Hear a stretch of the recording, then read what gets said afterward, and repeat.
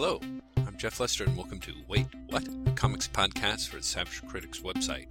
Welcome to episode 31, an unofficial salute by Graham McMillan and myself to Crazy Comics.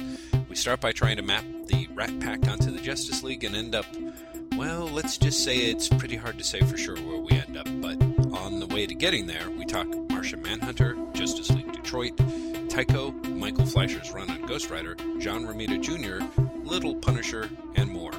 Skype gave Graham some problems, my headset gave me some problems, but hopefully Levelator and noise removal technology is not giving you any problems at all. If so, please let us know.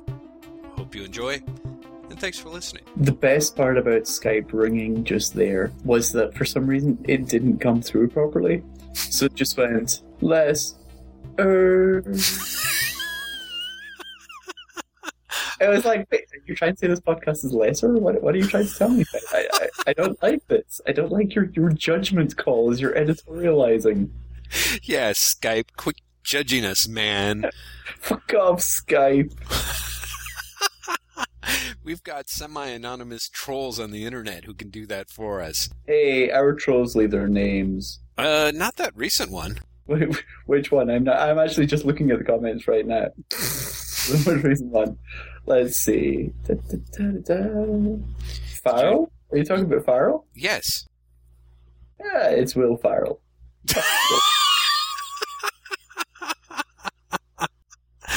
Yes, Graham. That appears to be who it is. Did you like that I found the appropriate Zatanna panel for the... Yes, and do you see how incredibly awesome it is? I did. Once I saw it, I was like, oh my god. And yes, some very interesting sideburn action going on there with Zatanna too. So she's Jeff.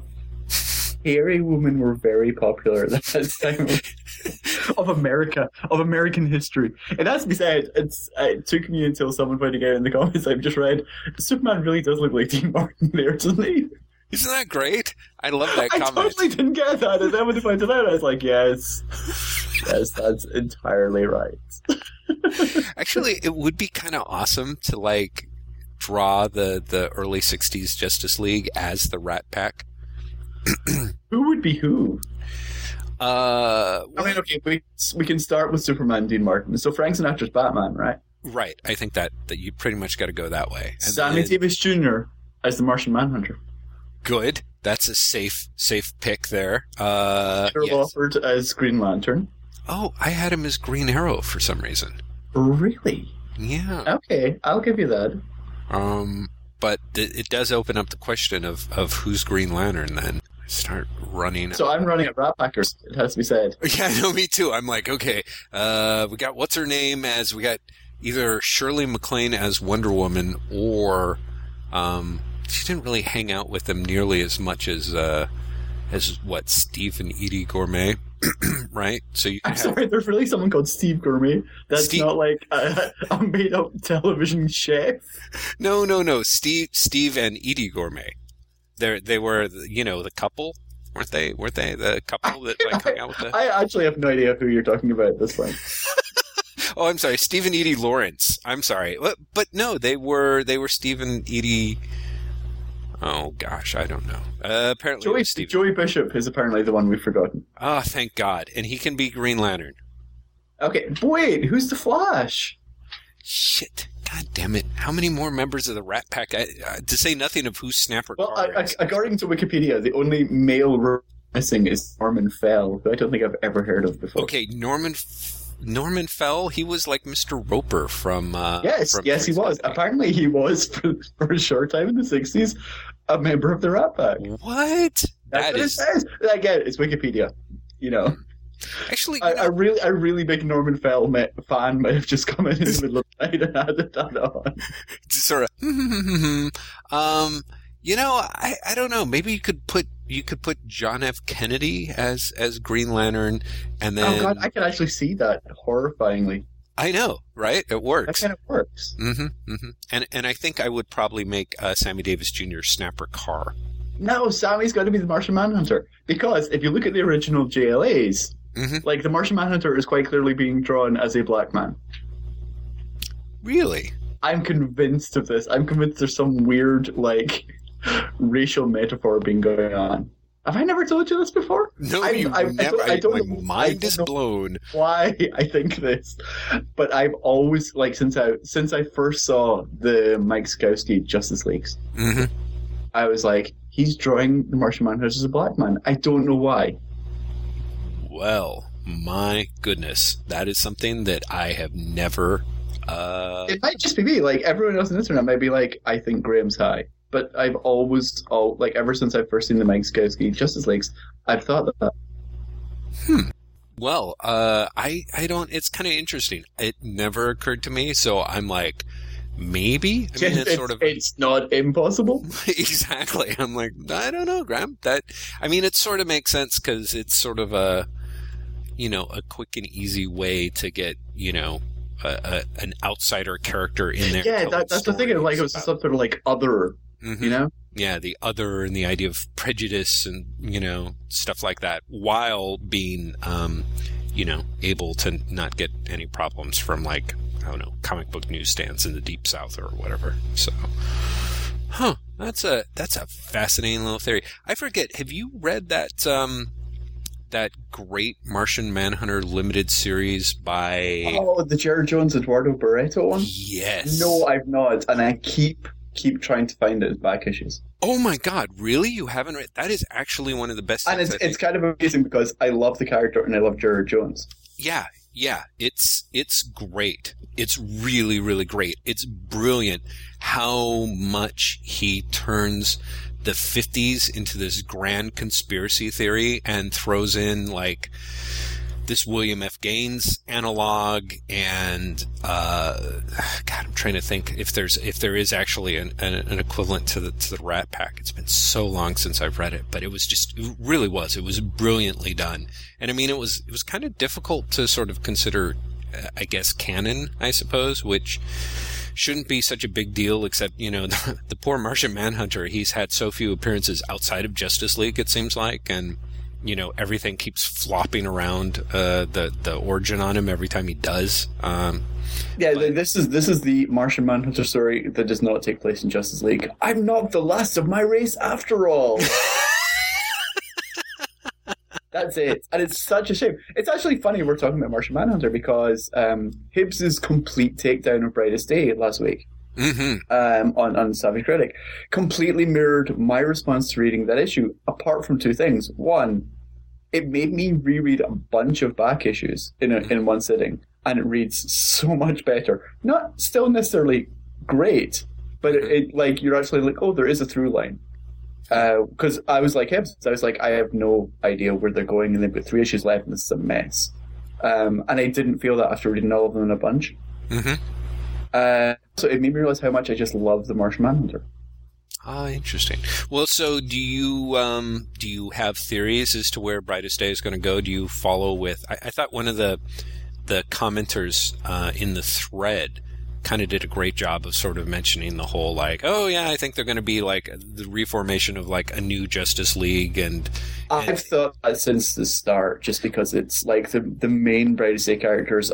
If you're taking in the books that tie in as well, you've got Green Lantern, The Flash, Green Arrow, Hawkman, Hawkwoman, Firestorm, and the Atom. Right. That's the Justice League.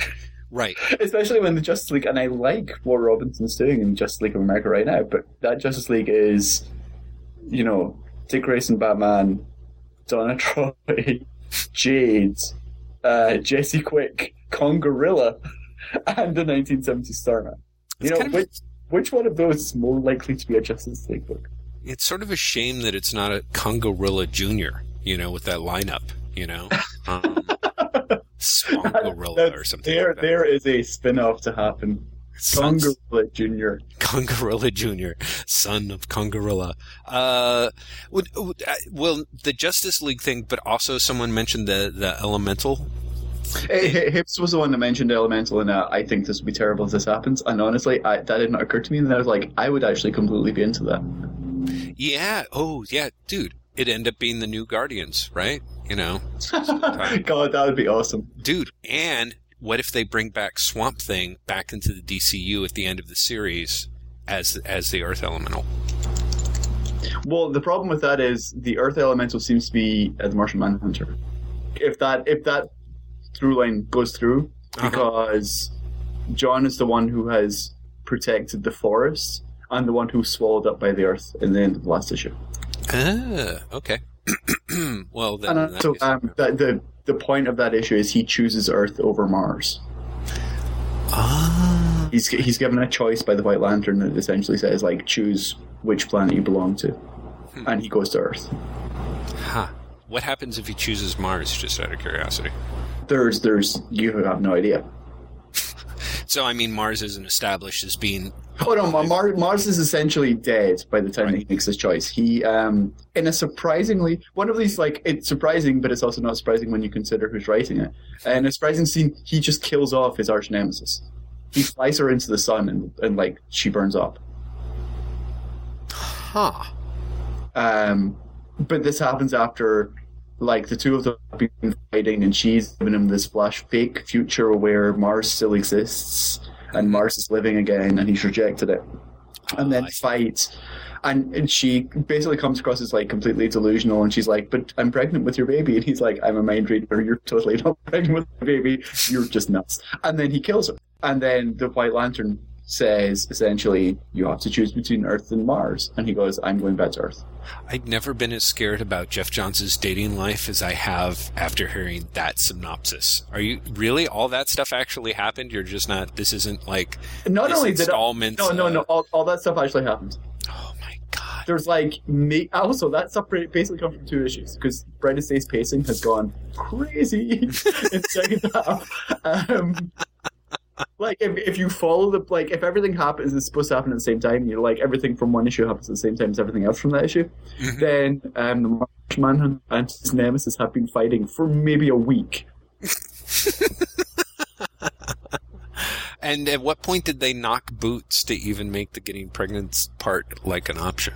Well, they didn't, except they might have, because for at least part of it, he was in this fantasy world, and you don't know what happened while he was in the fantasy world.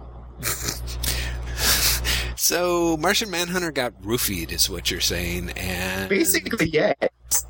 Basically, that is entirely what happened. Wow. And then he kills the alien Martian who roofied him.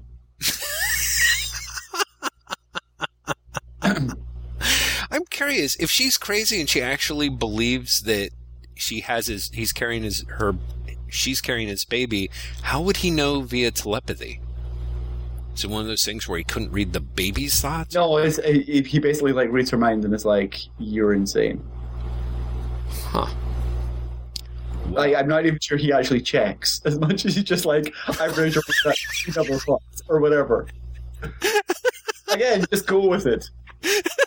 Yes. Hang on, I'm actually going to try and find the issue so I can see if there is a line of dialogue. I usually do think Brightest Day, just go with it would be an excellent, like, omnibus title or something like that when they get them collected with it all once. What happens? I'm going to try and find the part. Volume 1, Brightest Day. Just take my word for it, okay? Okay, he says, it's time I did a little mind invasion of my own. And then he says, as I suspected, your deep desire has convinced yourself of conceiving there is no baby, it's a phantom child. Huh. So, he did it through telepathy somehow. Actually, it'd be kind of awesome if there was a phantom child. You know what I mean? Yeah, like the Phantom Lady. Yeah. Or the Phantom Stranger, Phantom Stranger Jr. You know what I mean? Like, it's possible. Now we get back to the pitch Ian Brill and I once came up with by bantering back and forth that Adam Strange and the Phantom Stranger should team up to make the Phantom Stranger. Or rather, Adam Stranger. Adam Stranger. That's good. Or Strange and Stranger, I think. See, it's gold. That's like my Ralph Tippin Ghost Detective. I was convinced should be called Dead Man and Wife. Dead Man and Wife. That's also fine. Yeah. I'm pro that. Yeah, see, this is the great, really the thing that's, I think, is kind of awesome about DC is there's kind of, you can think of, like, incredibly crazy ideas and be like, yeah, that would actually that could be a good series for that DC. Could work, yeah, exactly. Like I never have that about Marvel. You know what I mean? Like I don't think most people did. So that I remember, in fact, back when Young Avengers was announced, like everybody. Oh, I remember the complete backlash. Everyone was like, "Young Avengers, right? What? That's a terrible idea.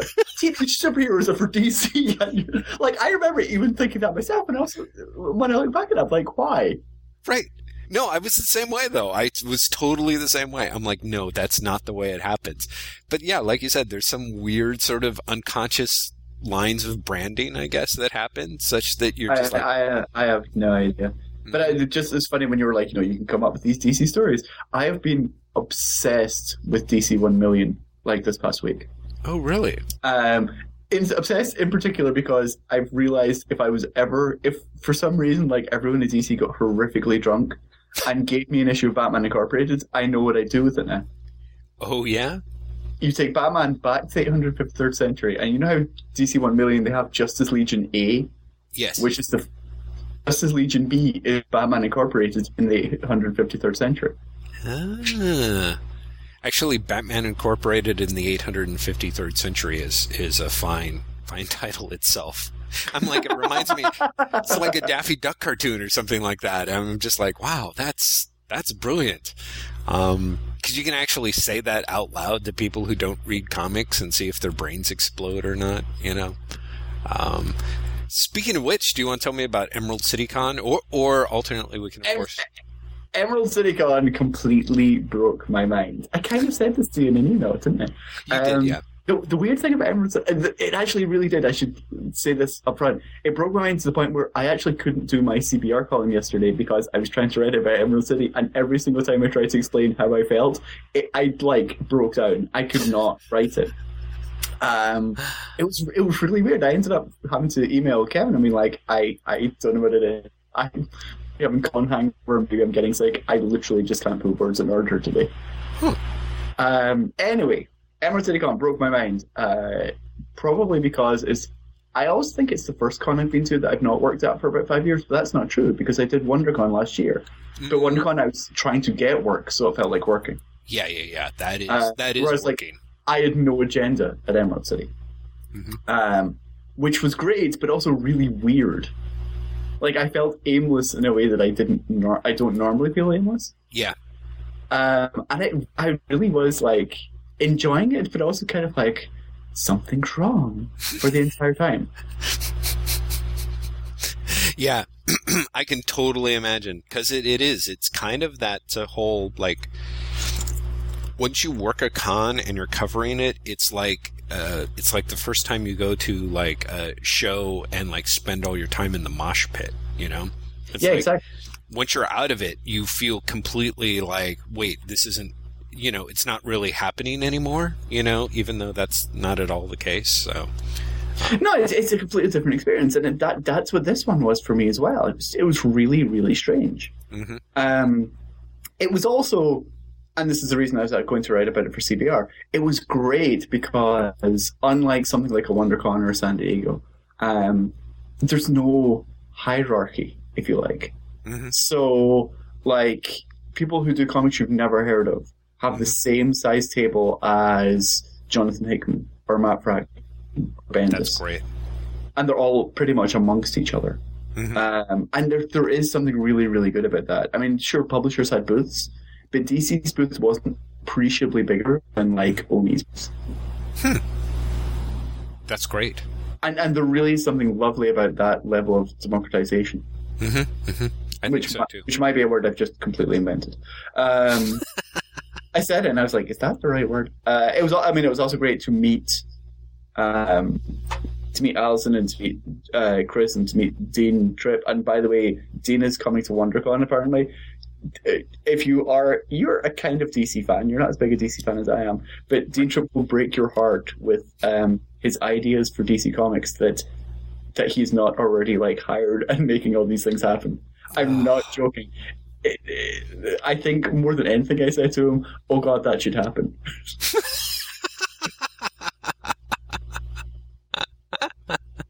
I mean, really, it was just, he's got this and I'm not really telling tales out of school because he said he might put it up on Project Rooftop at some point.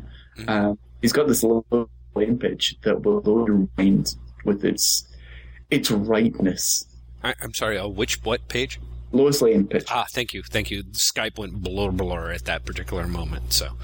He's got this Lois Lane pitch that will, honestly, it's just so right. It's not just that it's good, it's completely, it's the Lois Lane story that Lois Lane fans have always wanted to read.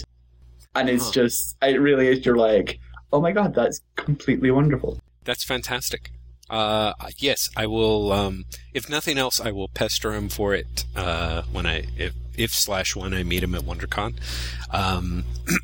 That does sound fantastic. Speaking of Lois Lane and pitches, did you see the thing over on Bleeding Cool where, Rich ran part of the, Wade Morrison Miller Payer pitch? Yes. And compared it to Spider-Man. I had never actually read the pitch. I didn't know that it was sort of circulating on the internet. So it's been around for a couple of years, I think.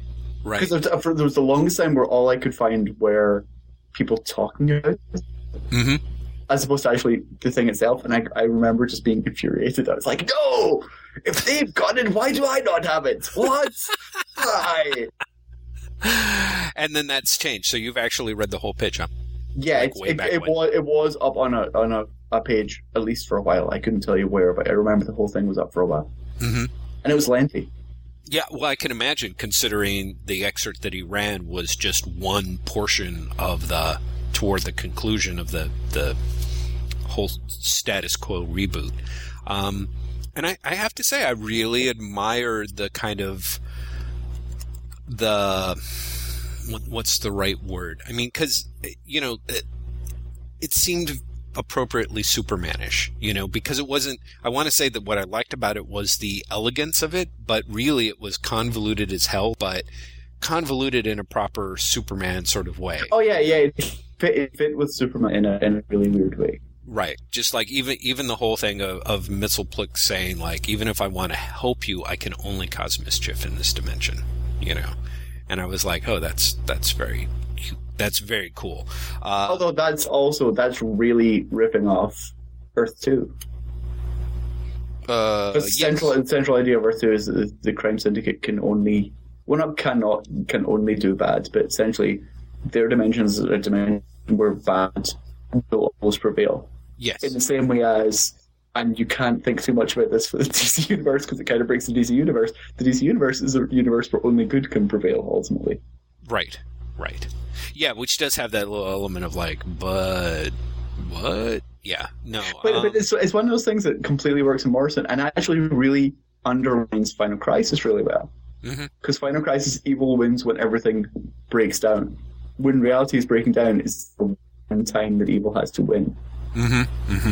Yeah. Yes. Exactly. Like I said, again, as soon as you take it out of Grant Morrison books, you're like, wait, so what about all those other things?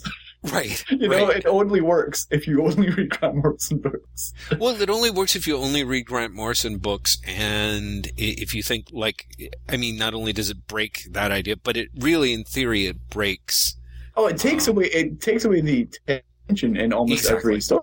Exactly. Because good will prevail. But again, it comes back to, and we kind of talked about this last week, readers know that.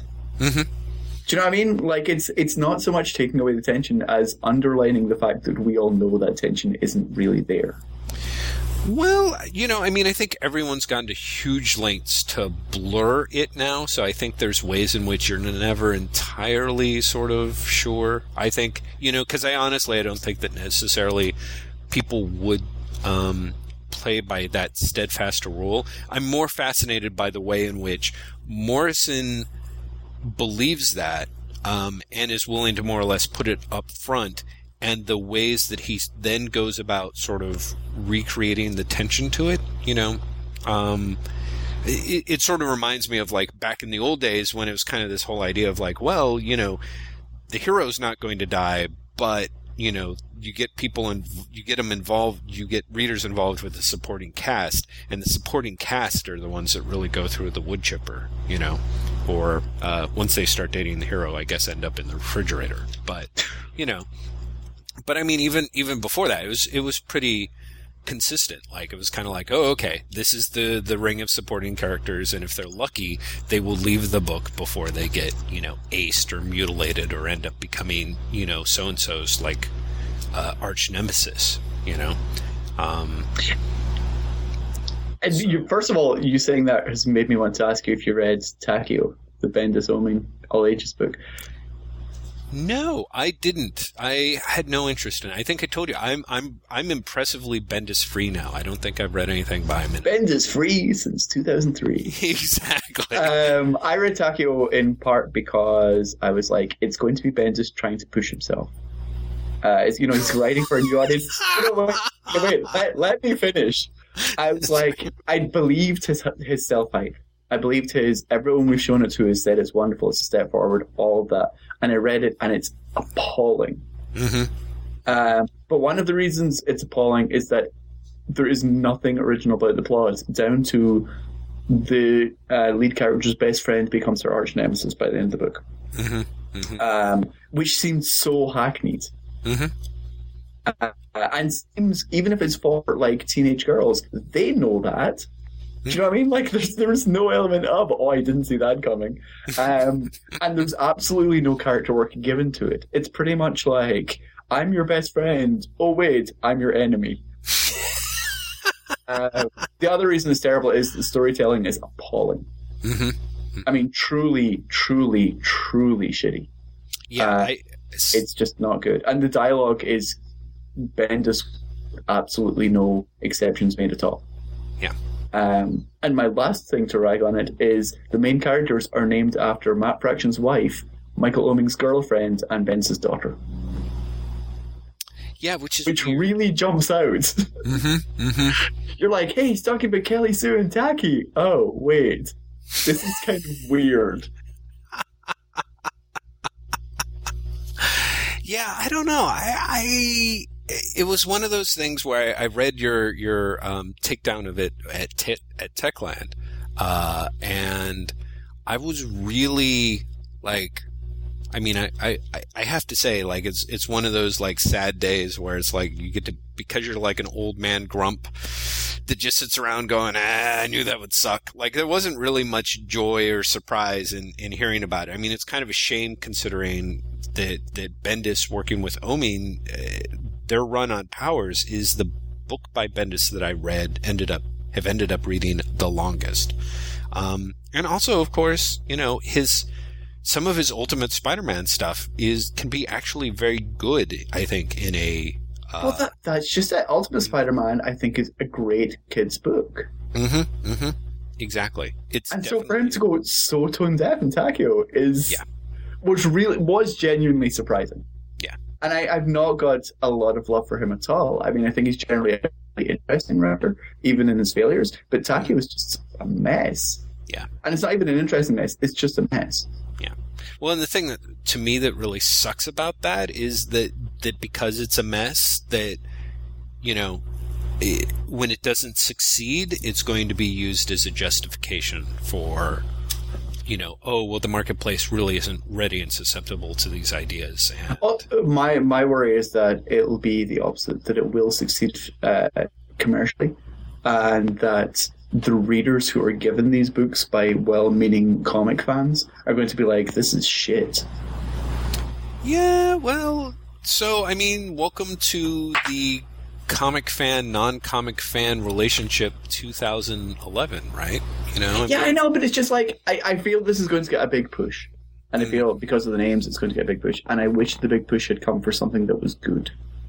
Yeah, no, I agree. I absolutely agree. But like I said, I'm more worried about the idea that it then tanks and people are like, well, see, that's not something that the marketplace wants. You know, that's not something here's something that's interesting to me, though, because I don't think Marvel can do that. And I think Marvel would be the only ones who try and do it. Try and push it, or try and try and off? Yes, try and write it off. Oh, okay. Yeah, no, certainly. Because I don't think Marvel can, because they're owned by Disney.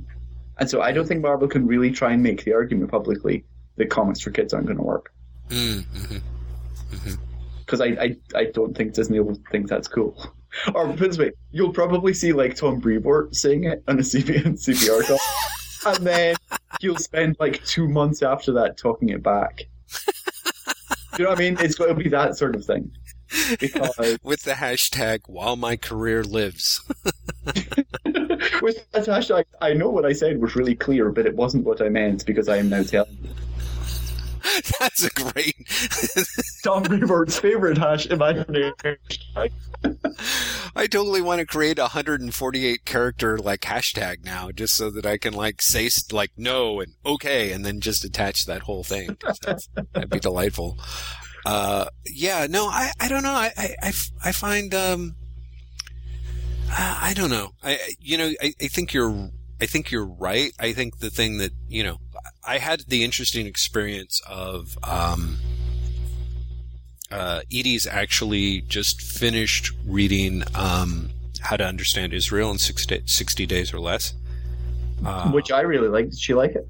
Well, I haven't found out yet. And in fact, because you really liked it, I picked it up and I had it out.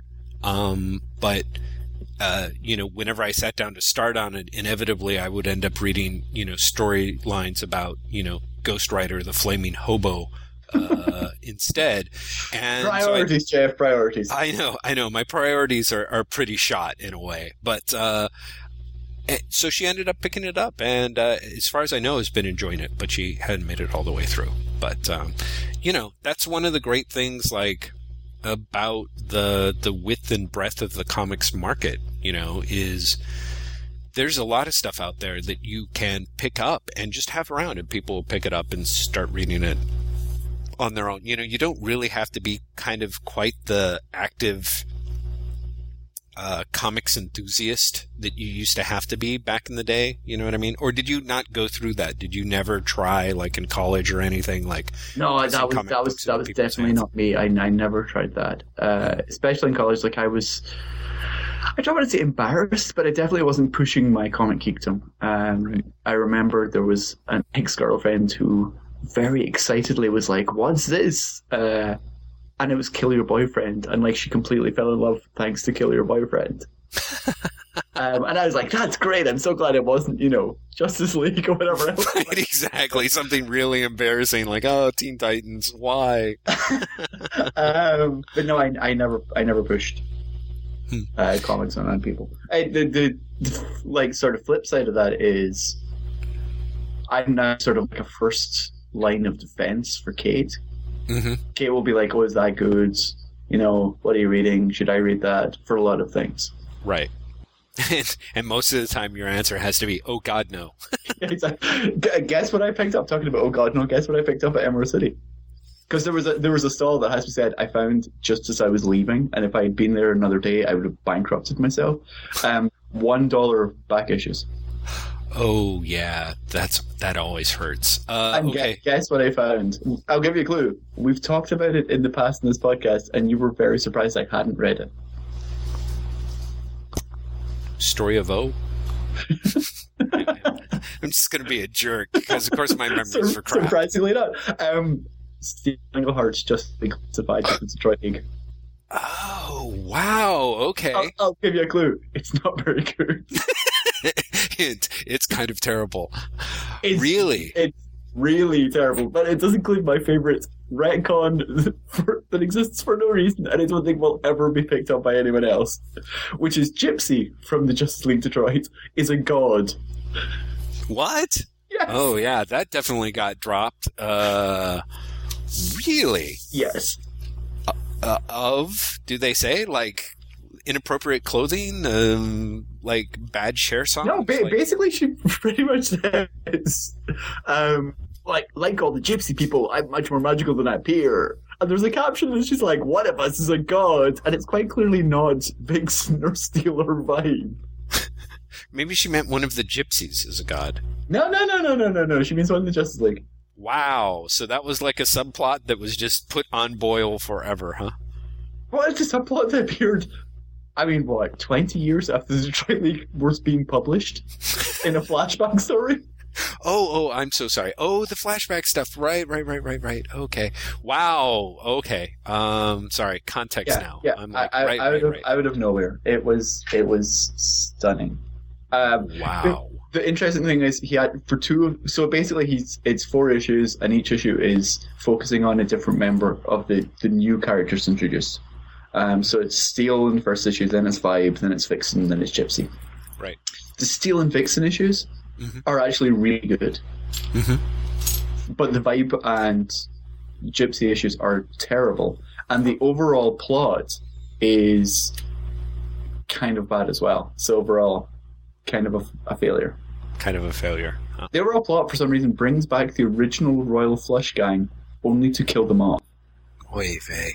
Why would he kill them off? And for that matter, what do you mean by bringing them back? Don't they just inevitably pop up? Or I haven't. No, because there's another Royal Flush Gang, because the second Royal Flush Gang are in as well. They're responsible for the deaths of the first one. Huh.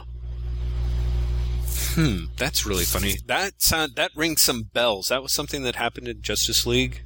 Yeah, Justice League Classified. Ah, okay. Or JLA Classified, sorry. Yeah. Weird. Well, anyway, that's really funny. You know, the Royal Flush Gang, like, I remember reading those original appearances of the gang, and there's something that's just so, like, elegant, I guess, in a way, of their appearance, you know, because it's just people running around with, like, you know, the sign of their suits on their white outfits or whatever. And then, of course, you got the kings and the queens. I just remember, is it the ace of spades, ace of clubs, whoever that ace is for them? Oh, I don't have the issues right now. It's changed from one to another. Like the first one, the second team is another, and that's actually mentioned in dialogue. See, there's just something that's great about that. You know, it's very. Steve Englehart is nothing if not obsessed with continuity, and this is very, very obsessed with DC continuity and minutia. Oh yeah, about this gang in particular, or just the whole every thing, other piece. The whole thing is. I mean, again, it's the Detroit League. Apart from like me and Jerry Conway, I don't think anyone else really cares about the Detroit League. And so for him to do like a 4-part story where again he turns one of them into a god. Yeah, you know, it's kind of what? I'm sorry, knowing Englehart, I think you're kind of lucky that Steel didn't end up like being retconned into the lost member of the Metal Men. You know what I mean? Like that's just sort of God, that would have been so great. I also picked up the Genesis John Byrne's crossover series from the late 90s, in part because it's one of the few DC crossovers I've never read. And again, it's $1 each. Huh. Again, not very good. Yeah, that rings a bell, kind of. It's the one where he basically retcons everyone's origin in one fell swoop, ties it all to the fourth world, and kills off Highfather. Okay, right. Yeah. I was like, I remember it was. If it sounds familiar, it's because it leads into, or rather, it's led into by Justice League JLA issue 10, which is the first part of Morrison's Rock of Ages. It's literally like completely led into it, and then it's never mentioned again in the rest of that storyline. Which, when I read it as a trade, I was like, I have no idea what happened to this whole. There's a cosmic wave coming, and it's depressing. Right. Yeah, no, in fact, I remember at the time, like, so not paying attention that I thought the cosmic wave ended up being Mageddon or whatever for the end of Morrison's run or something like that. I just really wasn't paying attention. Yeah, no, yeah. It's part of this, and it's so his retcon is basically everyone's superpowers come from an aftershock of the creation of the fourth world. From the death of the third world, I guess. But because it couldn't be that straightforward. Right. The fourth world got born in a big bang, and so the shockwave came out. Then the shockwave bounced back, and it's the bounce back that gave everyone their superpowers. Oh, and because then, of the overlapping of the shockwave or something? God knows. And then it's for some reason coming back again, and that's going to destroy reality. Yeah, it's needlessly complicated. Right. It's such a shame. It's very weird that Byrne's stuff just got so dull, in fact, I was really super resistant to pick up that Tales of the New Gods trade because he had written, a lot of those backup stories behind while he was doing the Orion series. Wait, did you pick it up? I checked it out of the library and read it. Because I was going to say that's from Simonson's Orion series. Most of them. There's not that much Byrne in there, is there? I thought there was a good chunk of it because doesn't it start off being Byrne and then become Simonson, or am I not following that right? All I remember is there might be a couple of Byrne Fourth World issues in there, but I think the majority of it is backups from the Orion series because it's got like the Frank Miller one shot, right? Yes, which is Simonson, and it's got the Chaikin, and it's got a whole bunch of other stuff, and yeah, it's largely Simonson, but then there's a couple of, because I think the quote unquote origin of Darkseid is Byrne, I think. Maybe. It's possible because that was definitely, or Darkseid's origin was definitely in place by the time Simonson came on Orion.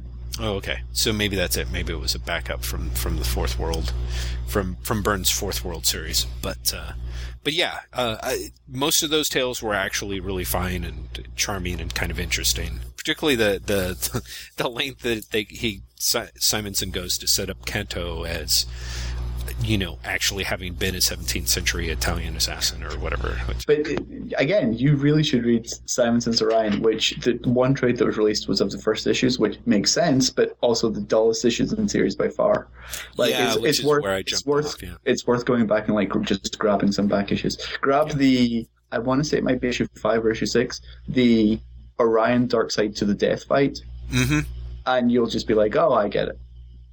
Yeah, the thing that's horrible is I'm 90% sure I had that issue, read it, and it gave me, to use an appropriately Fourth World term, the anti-boner. I just didn't. I hope you said that with quotation marks. I tried my best. So, WonderCon's coming up and more dollar bins to be found, so I will probably try and make a cheap investment and poke through those. So talking about Darkseid's origin, mm-hmm. Did you see on Bleeding Cool? It has a lot of the depositions from the Kirby Marvel lawsuit. Have you spent hours reading them like I have today? I just read the Larry Lieber one, which is the one I haven't read. But okay. Holy crap, you have to read the Mark Evanier one. Oh, really?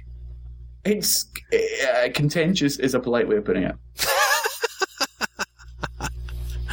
That sounds fantastic. The Larry Lieber one was, I thought, largely unilluminating for the most part.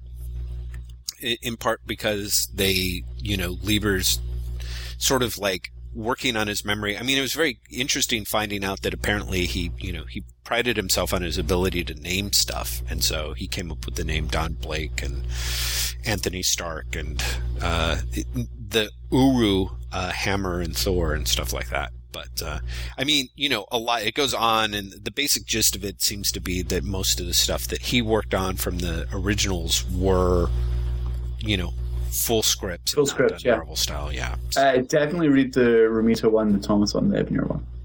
Wow. That would be amazing. I mean, honestly, I'm not joking. I spent maybe 2 hours reading all of that this morning when I should have been doing, real things. What could be more real than that? Is there any particular science you want to drop on me and the listeners in advance then? About what? About the Kirby lawsuit? Or... Well, I mean, or about real things. Yeah, I guess. No, real I mean, things are just the jobs I have to do. Yeah. No. I mean, is there stuff that is especially it's just interesting to see them parse who's responsible for creation, and also Romita and Thomas Dolejnik and definitely Romita gives a fairly good idea of how Marvel worked in the late 60s, early 70s. Yeah, I mean, Lieber even had a little bit of that for the 50s, but like the idea of Romita, particularly Romita and Thomas, because those guys really were so responsible for setting up and running Marvel post Stan, that I would think that would be like great reading. So, because that stuff's always fascinated me. In fact, I'm trying to think who was it who was talking about. Damn it, I'm not going to remember. There was years ago. I popped up on a panel, and I want to say it was. Gosh, was it Gary Friedrich's panel? I think maybe it was somebody where they were talking about how Marvel had the bullpen had a special office set aside for the rare times. I think it was in the 70s when somebody would come in to actually have to do work. And I want to say it was when Stan would come in or something like that, but I don't recall. I would have to. It's one of those things that I really wish I had the notes for in front of me. But I love that sort of process stuff. Like seriously, if there was somebody who actually talked about the day-to-day, how everything worked at Marvel and DC basically in the 70s, I would read that son of a bitch end to end. You couldn't footnote it heavily enough for me. So no, that sort of stuff is completely addictive to me as well. Yeah, I wonder where I might have ended up with that. Okay, hold on. I'm gonna see if I can find more context for myself.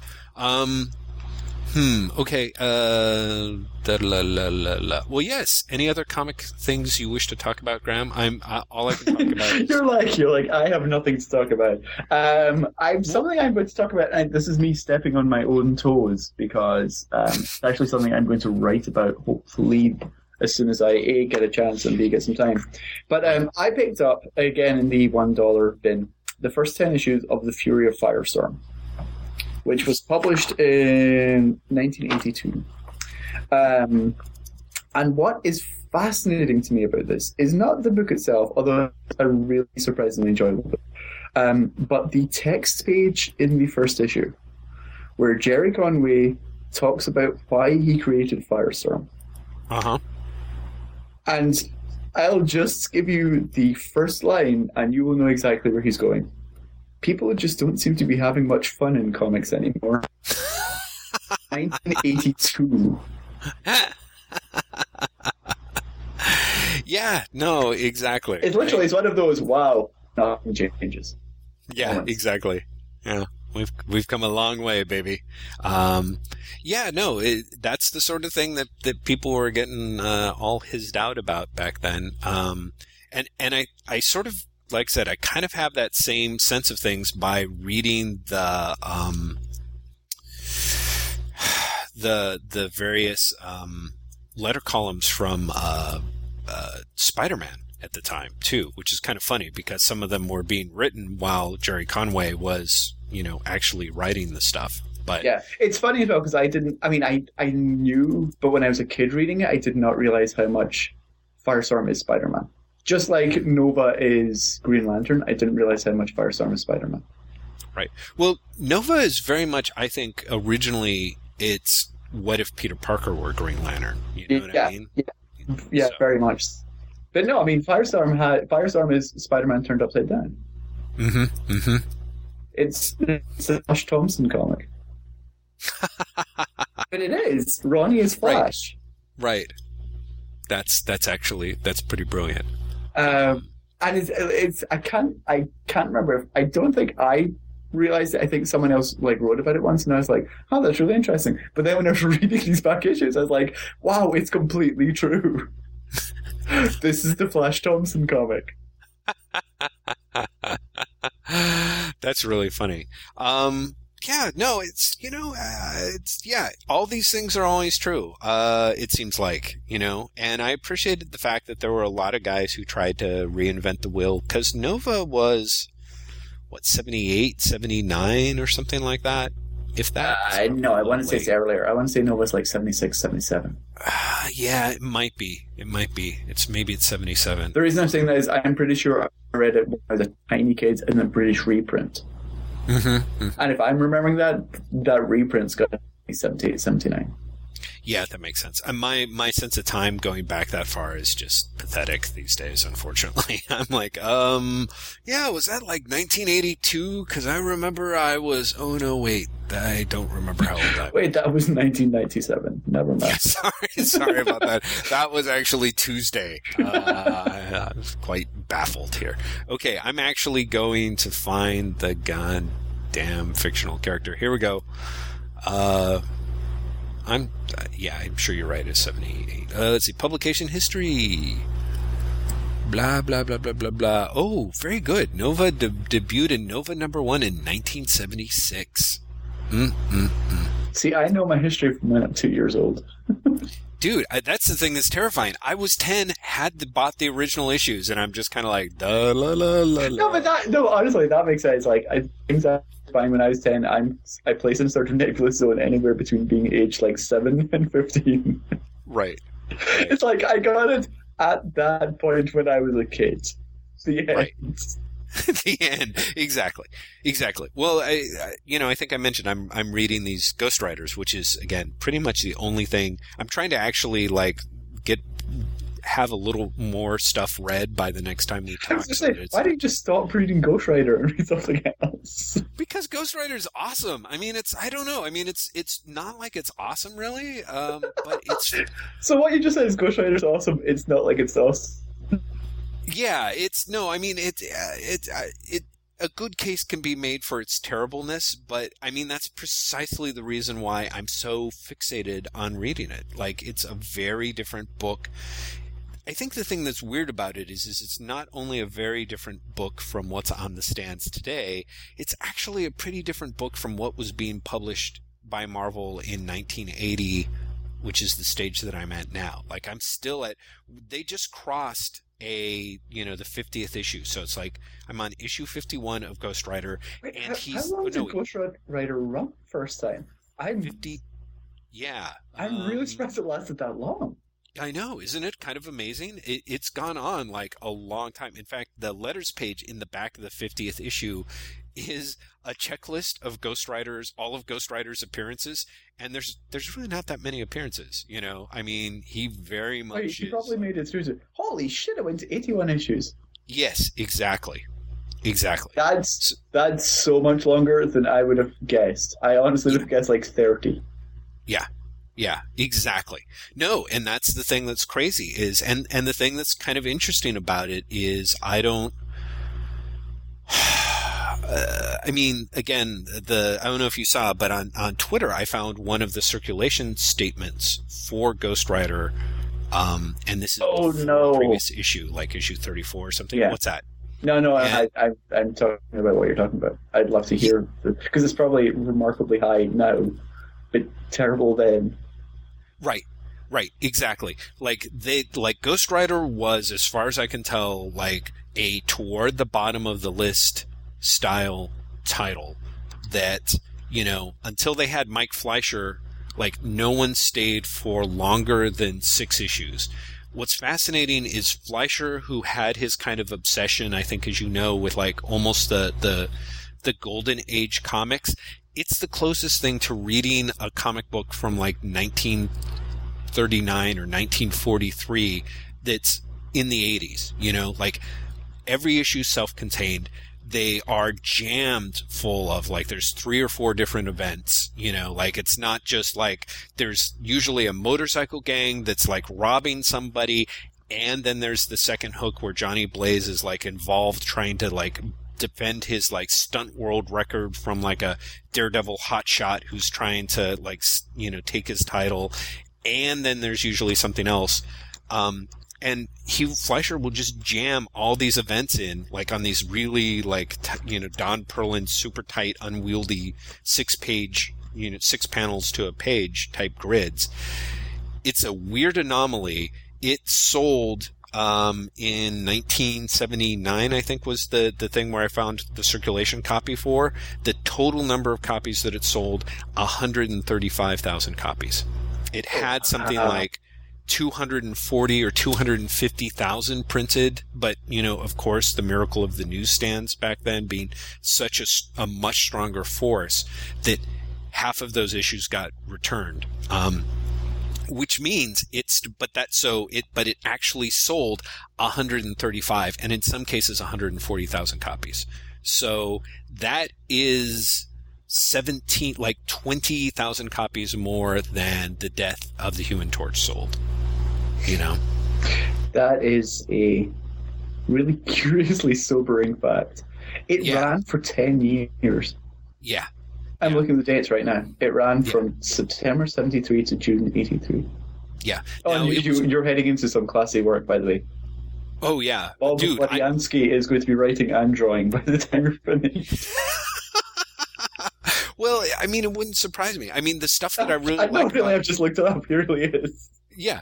No, I totally believe it because it's kind of like where it's at now. I mean, it really is. It's the Charles Bukowski of comics. Like, there is 4 or 5 issues in a row where it's like Ghost Rider comes to town in a blazing, fiery motorcycle, turns back into Johnny Blaze. Johnny Blaze basically goes, "Oh, I'm so drained from the Ghost Rider possessing my body. I need to get a drink." And then he ends up in a bar and drinking for hours, and then inevitably, usually, either a woman takes a liking to him or someone tries to pick a fight with him. But the story starts from there. But I mean, it really is. I'm like, it's like Charles Bukowski is a supernatural motorcycle rider. And that's why it survived for 10 years. Because honestly, that description you've just given it, I'll read that book. Yeah, I was about to say, now you understand why I'm just like, okay, one more. I have to see if there's another issue where there's an issue of Ghost Rider where Ghost Rider's completely turns back into Johnny Blaze.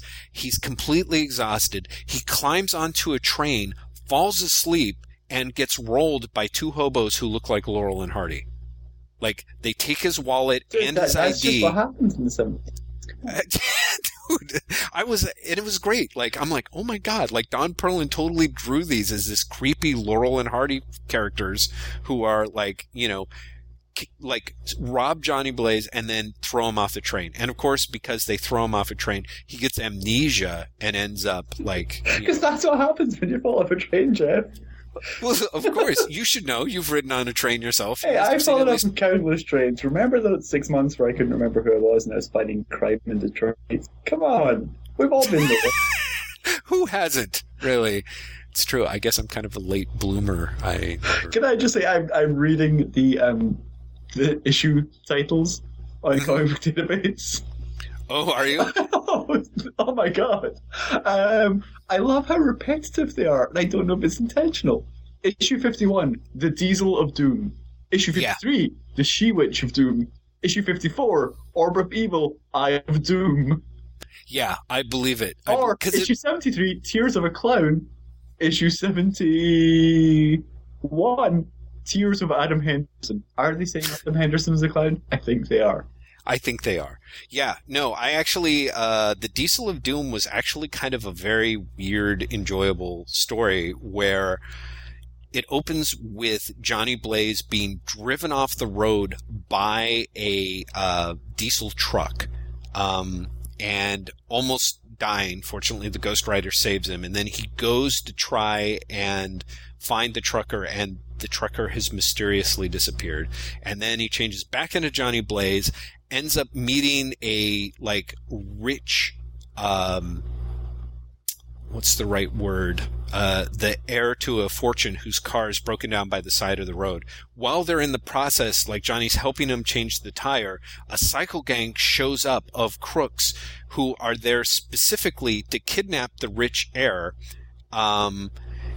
Ghost Rider manages to defeat most of them and then turns back to Johnny Blaze, and then they get jumped by 2 police dudes who, show up as policemen who are actually more members of the gang in disguise, who catch Johnny Blaze by surprise, sap him, take the rich air. Now, keep in mind, that's only the first 10 pages of the story. I'm not even going to bore you with the rest of it, Graham. Wait. How long is the story?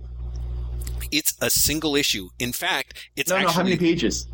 Let me check. Because the thing that's crazy about that issue is it actually has a backup feature. It's got a complete story. What? Yes. And then Fleischer does a Tales of the Knight Rider backup piece that has, the Knight Rider, the original Ghost Rider character, has him pop up. So let's see here. It's kind of amazing. Okay. So, yeah, Diesel of Doom.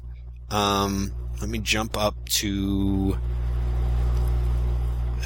you've got 3, 4, 5, 6, 7, 8, 9, 10, 11, 12, 13, 14, 15 pages. It's a 15-page story. Holy crap! Everything that I described to you up to the motorcycle guy sapping Johnny Blaze on the head, that is on page 8 of the story. See, they keep it moving. Say what you like. He's not slowing down for anyone. Yeah, exactly. At 5 or 6 panels a page, jammed with lots of dialogue. So then the trucker comes back, helps Johnny Blaze. It turns out that the trucker, of course, they don't actually come right out and say this, but Johnny Blaze is like riding along in the truck, and the truck is like, the radio is playing like tunes from like a different era, and they've got commercials for products that aren't even being manufactured anymore. And of course, it's a ghostly truck. It turns out later that, the trucker had died as a result of a motorcycle gang basically, I guess, killing him. And so he rides the highway at night, just like killing bikers and also helping the innocent, which is kind of interesting. Like, it's kind of like, oh, he kind of does both? Like, it's totally insane. So they managed to track down where the bad guys are. The trucker can't leave. Blaze turns into the Ghost Rider, jumps this wood cabin on his ghost cycle and crashes in through the roof, scaring the hell out of everyone. Someone throws a vial of nitroglycerin at the Ghost Rider. Ghost Rider then catches it and, laughing, puts it in his mouth and explodes his own skull, and then proceeds to fry everybody with hellfire. As you do. I just want you to see why I'm not able to read anything else. Ghost Rider has ruined me for every other comic. Pretty much. Jeff Lester's shock claim. Yes, exactly. It should be on the cover of the Oh, I'm sorry. There's actually an extra page epilogue. So it's a 16-page story. Well, that changes everything, Jeff. Come on. I know, doesn't it? Like, I know. I totally lied. And then they have a 6-page, like I said, Tales of the Knight Rider backup, drawn by Carmine Infantino and also written by Fleischer. Fleischer was absolutely batshit insane then. Yes, you have to be careful. My first discovery of Fleischer was when he wrote for 2000 AD in the, I guess it would be mid-90s, maybe early 90s. Really? He wrote for 2000 AD? He'd gone through the batshit insane and into the just dull. But yeah, he did a lot of 2000 AD work, most of which I seem to remember saw print pretty much because they'd already paid for it, as opposed to it was good. And so it seems like he was a permanent member of the writing crew there for maybe 3 or 4 years. And apparently it was because he was just so fucking prolific that he sent the shit in. Yeah. And then, well, I guess we've got to use it. Yeah, that's pretty much the standard here. Although a lot of people are like, this is issue 51. He's been on the thing for, years now, in part because it switched from bi-monthly to monthly while he was working on it. And it's very much this idea of like, they're like, the letters pages are like, well, sure, what are you going to do? Like, only now are people starting to complain that the stories are too repetitive. But for a Marvel comic in 1980, the fact that the majority of these were done in ones, that there's no guest stars, which is amazing. Yeah. It really is. It's like, how often does that happen? Yeah. In any Marvel comic? Yeah. So, I mean, it really is. it's like reading, the weird part is reading a 1980s comic book that feels as if it could have been written in like 1944 or 1945. Okay, so imagine that same feeling reading a 2000 AD quote-unquote science fiction strip. Right. Yeah, which I can't even, I think, like you said, there's kind of that element of taken on their own. Like, if I had read most of these, and I think I mentioned I had jumped off reading Ghost Rider around issue 27 or 28, back basically when Roger McKenzie took over and was sort of working on the same formula, but trying to make it more supernatural and with subplots and stuff. Mm-hmm. I jumped off at that point because I thought it was too dull. I think I would have just hated this stuff. And now, ironically, you love it. Well, you know what it is. It's that weird, like, you can't, like, loving it's overstating it by too much, but... No, I know what you mean, though. There's a weird addictive quality to it. Yeah, exactly. That you can't... Like, you're like, I'm not even sure I'm enjoying it, but I know I can't stop reading it. Yeah, exactly. And I mean, I imagine what's going to happen is I'll probably read the damn thing until it makes it to the end, the very convoluted end of the series, and then jump over and start reading other stuff, rather than jumping in on the 90s reboot, which I'll have to tackle. What I've just discovered is there is a series of Essential Ghost Rider. Yes. Black and white books that runs all the way through that series. Oh, so they did actually collect the whole thing in all the way up, all the way up to issue 81, which is last issue, and then there is a Spider-Man and New Defenders issues are collected, which presumably continues some form of story. Huh. Yeah, I guess that wouldn't surprise me, I think, but I'll have to see when I get there. Hoo-hoo. I'd have to say it will really suck if you get all the way through that and then it ends with a cliffhanger that you can't read the conclusion to. Right, exactly. Because you read 81 issues, they're like, to be continued in New Defenders, and you go like, what the fuck? Well, there is also a sort of element of that that's kind of great, because, I mean, as you know, I'm reading this thing on the iPad, and this is the GIT Corporation DVD collection from a few years back. I also, I have like the high water marks of Marvel Comics. It's like I've got the Spider-Man and Fantastic Four collections. I've got all of, the Silver Surfer run, and I'm pretty much reading easily the stinkiest of whatever ended up being collected on DVD. That actually completely makes sense to me, because you're reading the stuff that is less familiar to you. Yeah, exactly. It's the stuff that, apart from the essentials, hadn't been collected. As you point out, it's the stuff that I haven't read, so these are new comics to me. But it's also fascinating looking at this stuff, because, people know Fleischer from Jonah Hex, and they also know him from The Spectre, but his run on Ghost Rider is got to be considerably larger than his run on The Spectre by now. Because that was not especially long. It was just controversial, And I'm tracking down as we talk why it continues in these particular issues, and it seems to cross over into Secret Wars 2 at some point. Oh, really? Oh, God. I'm a long ways away from that, thank goodness. But the series itself seems to finish before Secret Wars 2, and yet the Spider-Man issue that's collected is a Secret Wars 2 crossover. Well, maybe that's interesting. Maybe they pull Johnny Blaze in and cure him, or the Beyonders like, I think it's the Mephisto issue. Ah, okay. That would make some sense. And then God knows why New Defenders is in there. Well, it makes sense in a way. Maybe because isn't Roxanne Simpson a Ghost Rider character? Yes, exactly. Johnny Blaze is in this shit. There you go. That's why. Yeah. So that sort of makes sense. Well, and toward the end of New Defenders, I remember that there's a big conclusion about, I think where J.M. DeMatteis takes all the satanic characters and sort of wraps them up, kind of wraps up the whole Son of Satan, Hellcat, Satan kind of thing. I don't know if you remember. And this is going to seem very weird, but the second of the New Defenders issues that's collected in Essential Ghost Rider Volume 4 is one of my earliest comic memories. I'm looking at the cover and I'm like, holy shit, I remember my friend David had that comic, and I thought the cover was awesome. What's the cover? It's It's Nick Fury and the Defenders sort of jumping towards the reader against an American flag. Wow.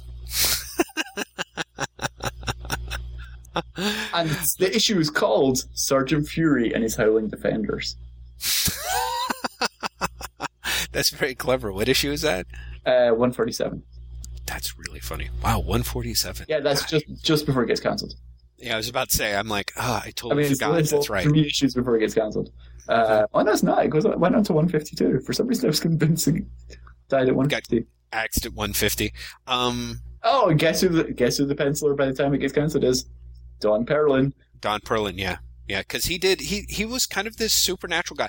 I have to say, I loved Perlin's work on Werewolf by Night. I loved Werewolf by Night when I was a kid. Like, that was another book that was strangely like, you know, I guess because of my age, being born in 66, when I really hit the height of my, you know, Marvel fanaticism, like around 7 or 8, was right when all of the supernatural titles were gearing up and coming out of Marvel. So all those weird, you know, like Werewolf by Night, I remember reading and loving. And of course, you know, Master of Kung Fu, which was such an oddball title, which ran for such a long time. It's amazing how long that ran. I mean, because of course it was kind of awesome, but you know, the amount of, the thing that's really weird about Marvel is it's like fusion cuisine. You know what I mean? Like it's still superhero comics even when it's not, and yet consequently it feels less like superhero comics than superhero comics are today. You know, so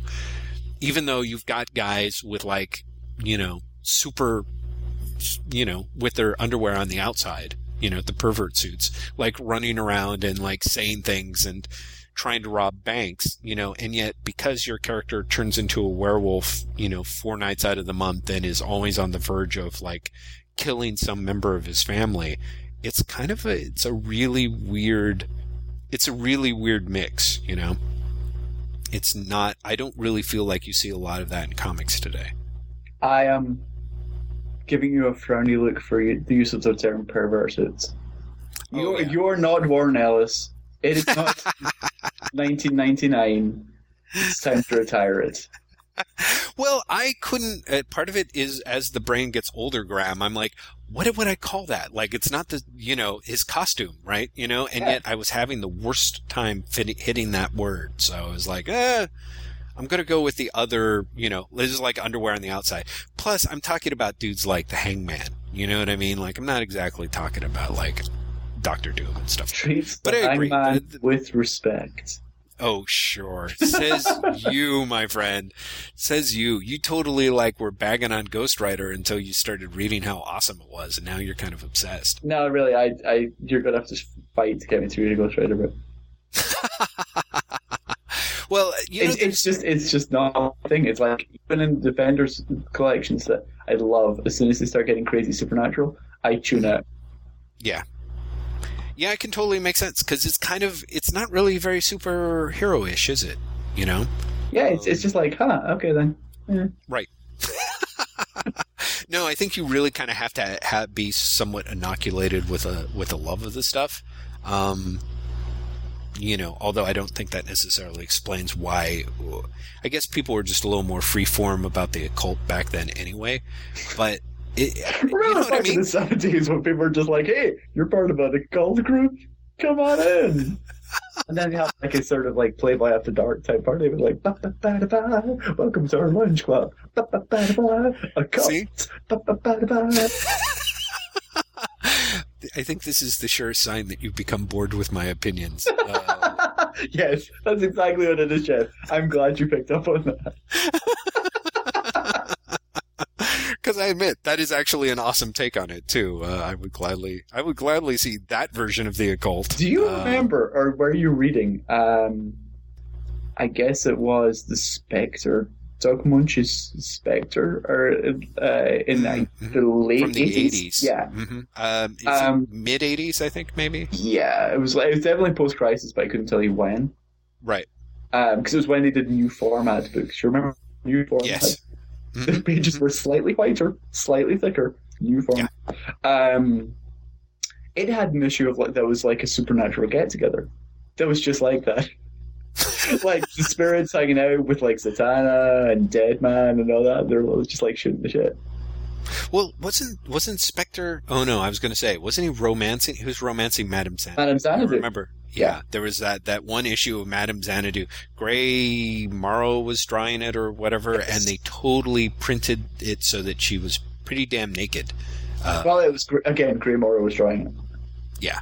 Exactly. So, and so he'd always had these, like kind of it was one of those deals where they decided to go transparent on the wispy sheets covering her or something like that. And it was like, hey, nudity in my DC comic. Awesome. And hey, come on. If that was like 1988 or something, then you were beyond the age where you'd be like, hey, the drawn character is naked. Dude, I'm sorry. I was 22 years old. Naked characters being naked was totally fine. Naked character is naked. It feels like you're taking on a whole new way of being. It's true. It's true. No, but because there's that thing of like, obviously I'm in my 20s, but there's that weird thing where it's like when nudity ends up in areas where you don't expect it, and you're like, hello. What's that? When nudity goes wrong. Exactly. I mean, admittedly, it wasn't in like the pages of Superman or something like that. It'd be kind of creepy. But in the Spectre, it was kind of like, oh, hey. And Gray Morrow, he draws a good naked woman. It's not like... Okay, Gray. I'm sorry, what's that? I think either Skype cut out or you just started garbling. What? Yeah, Skype is going super weird, actually. Are you getting lots of interference as well? Yeah, you seem to have faded like sort of a little bit into the background. And then at that stage, honestly, I could not hear what you were saying at all. So I said Gray Morrow draws a good everything. He does. Yeah, agreed. Although it's kind of interesting. He's somebody that I wish had like better inkers and stuff like that, because he's got his line weight is a little too even, you know what I mean? It's very light, and I always felt like he needed a stronger inker to like bring out his blacks, especially more in the... But didn't he always ink himself? Stage. I think he probably did, which might have been part of the problem for me, There are artists who really shouldn't be doing that. Mm-hmm. Do you know what I mean? Like, they do not bring their own strengths out. Yeah, exactly. Some might say Don Perlin, although he's actually doing the art and inking himself on Ghost Rider. So, and is apparently a workhorse, which is fascinating because there's times where, like, again, to just keep coming back to the Ghost Rider thing until you want to hit me with a rock. There's a great like two-parter that ends with Ghost Rider being thrown back in time to the Old West, pretty much so that he can team up with and meet Knight Rider, but the Indian witch woman who does this, of course, she's like an old crone at the beginning, and then as she moves him back in time, she herself de-ages to a lovely woman. So that's kind of the end of the one issue. The next issue opens up. I swear to God, same artist. He sort of jumps back, with the whole, he basically redraws the sequence and draws the woman entirely differently. It's kind of fascinating. It's because he forgot.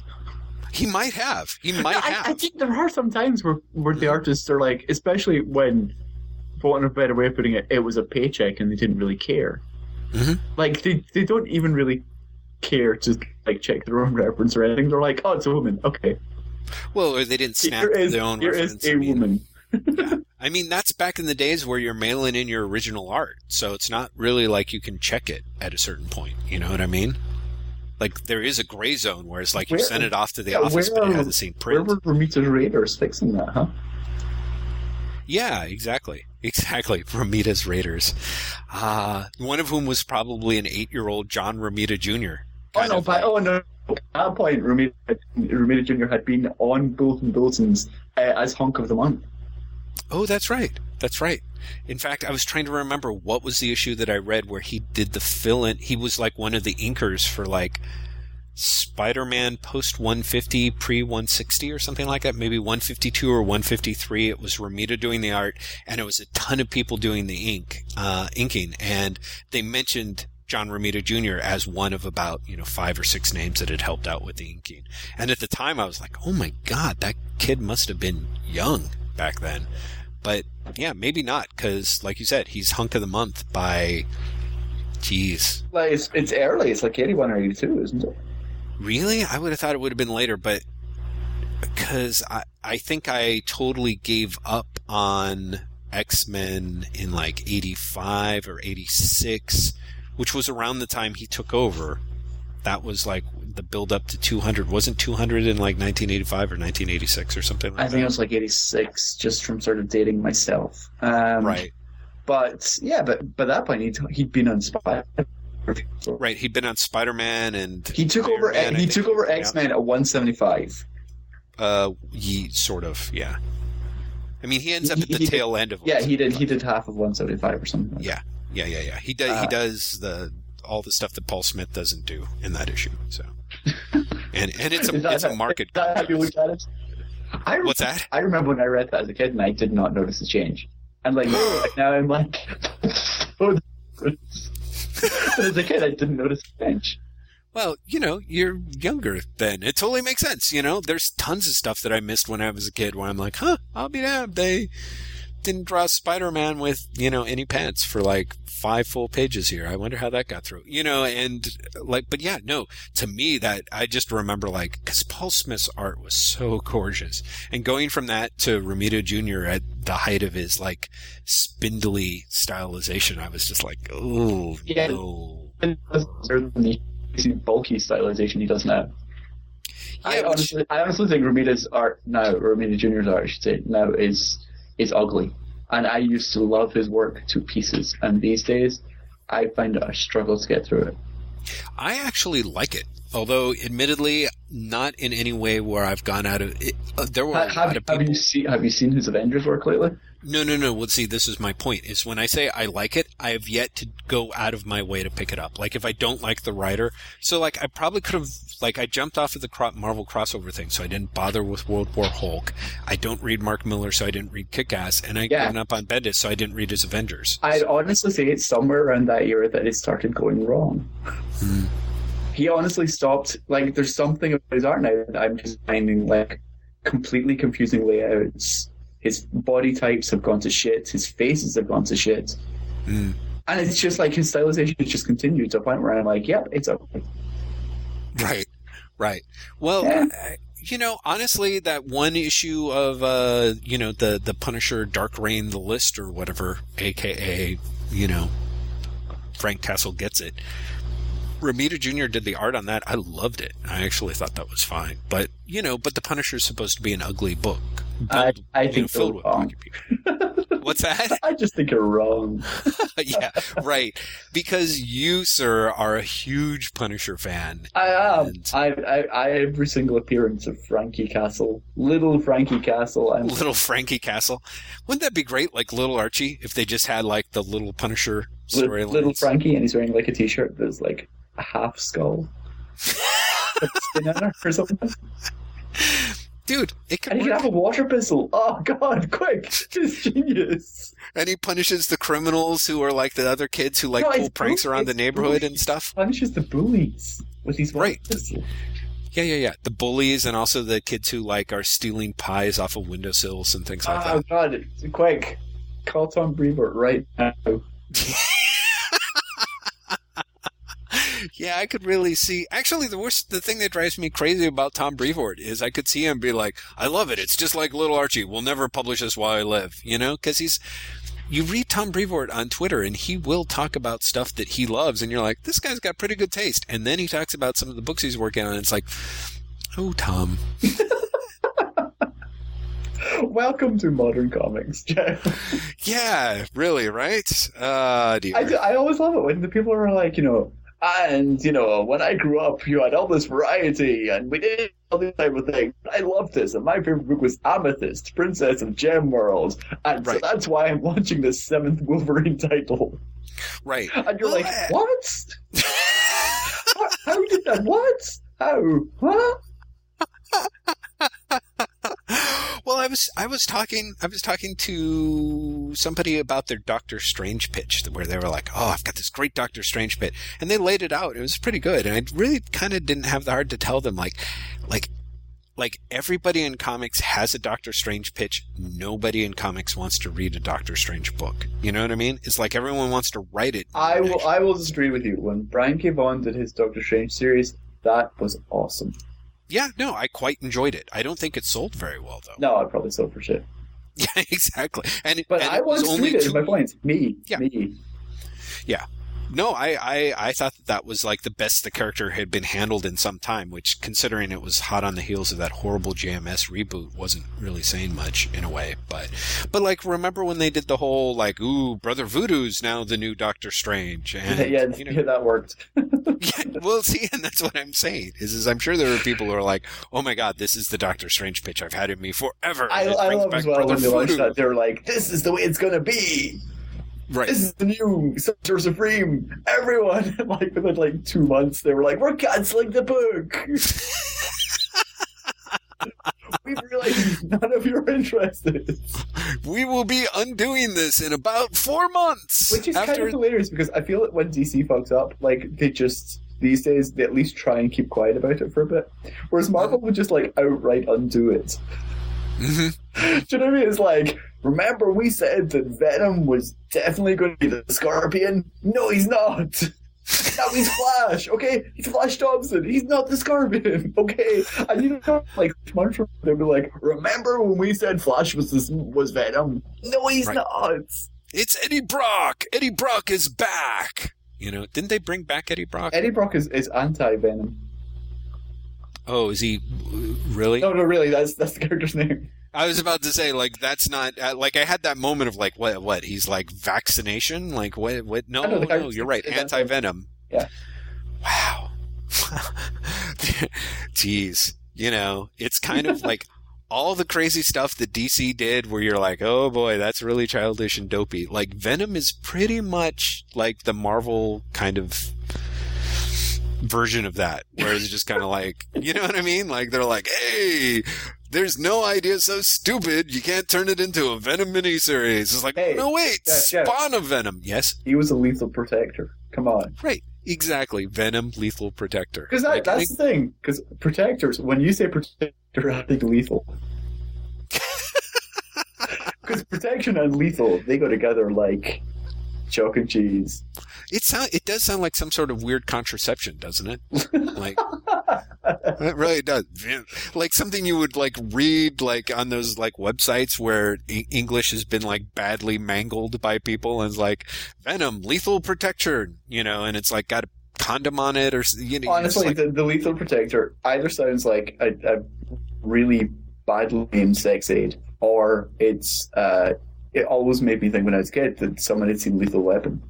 Right, exactly. Which is probably cool. Which, you know, is probably thinking they got, like, Identity Disc and everything. But just talking about sex aid reminds me, you haven't seen the Onion TV show yet, have you?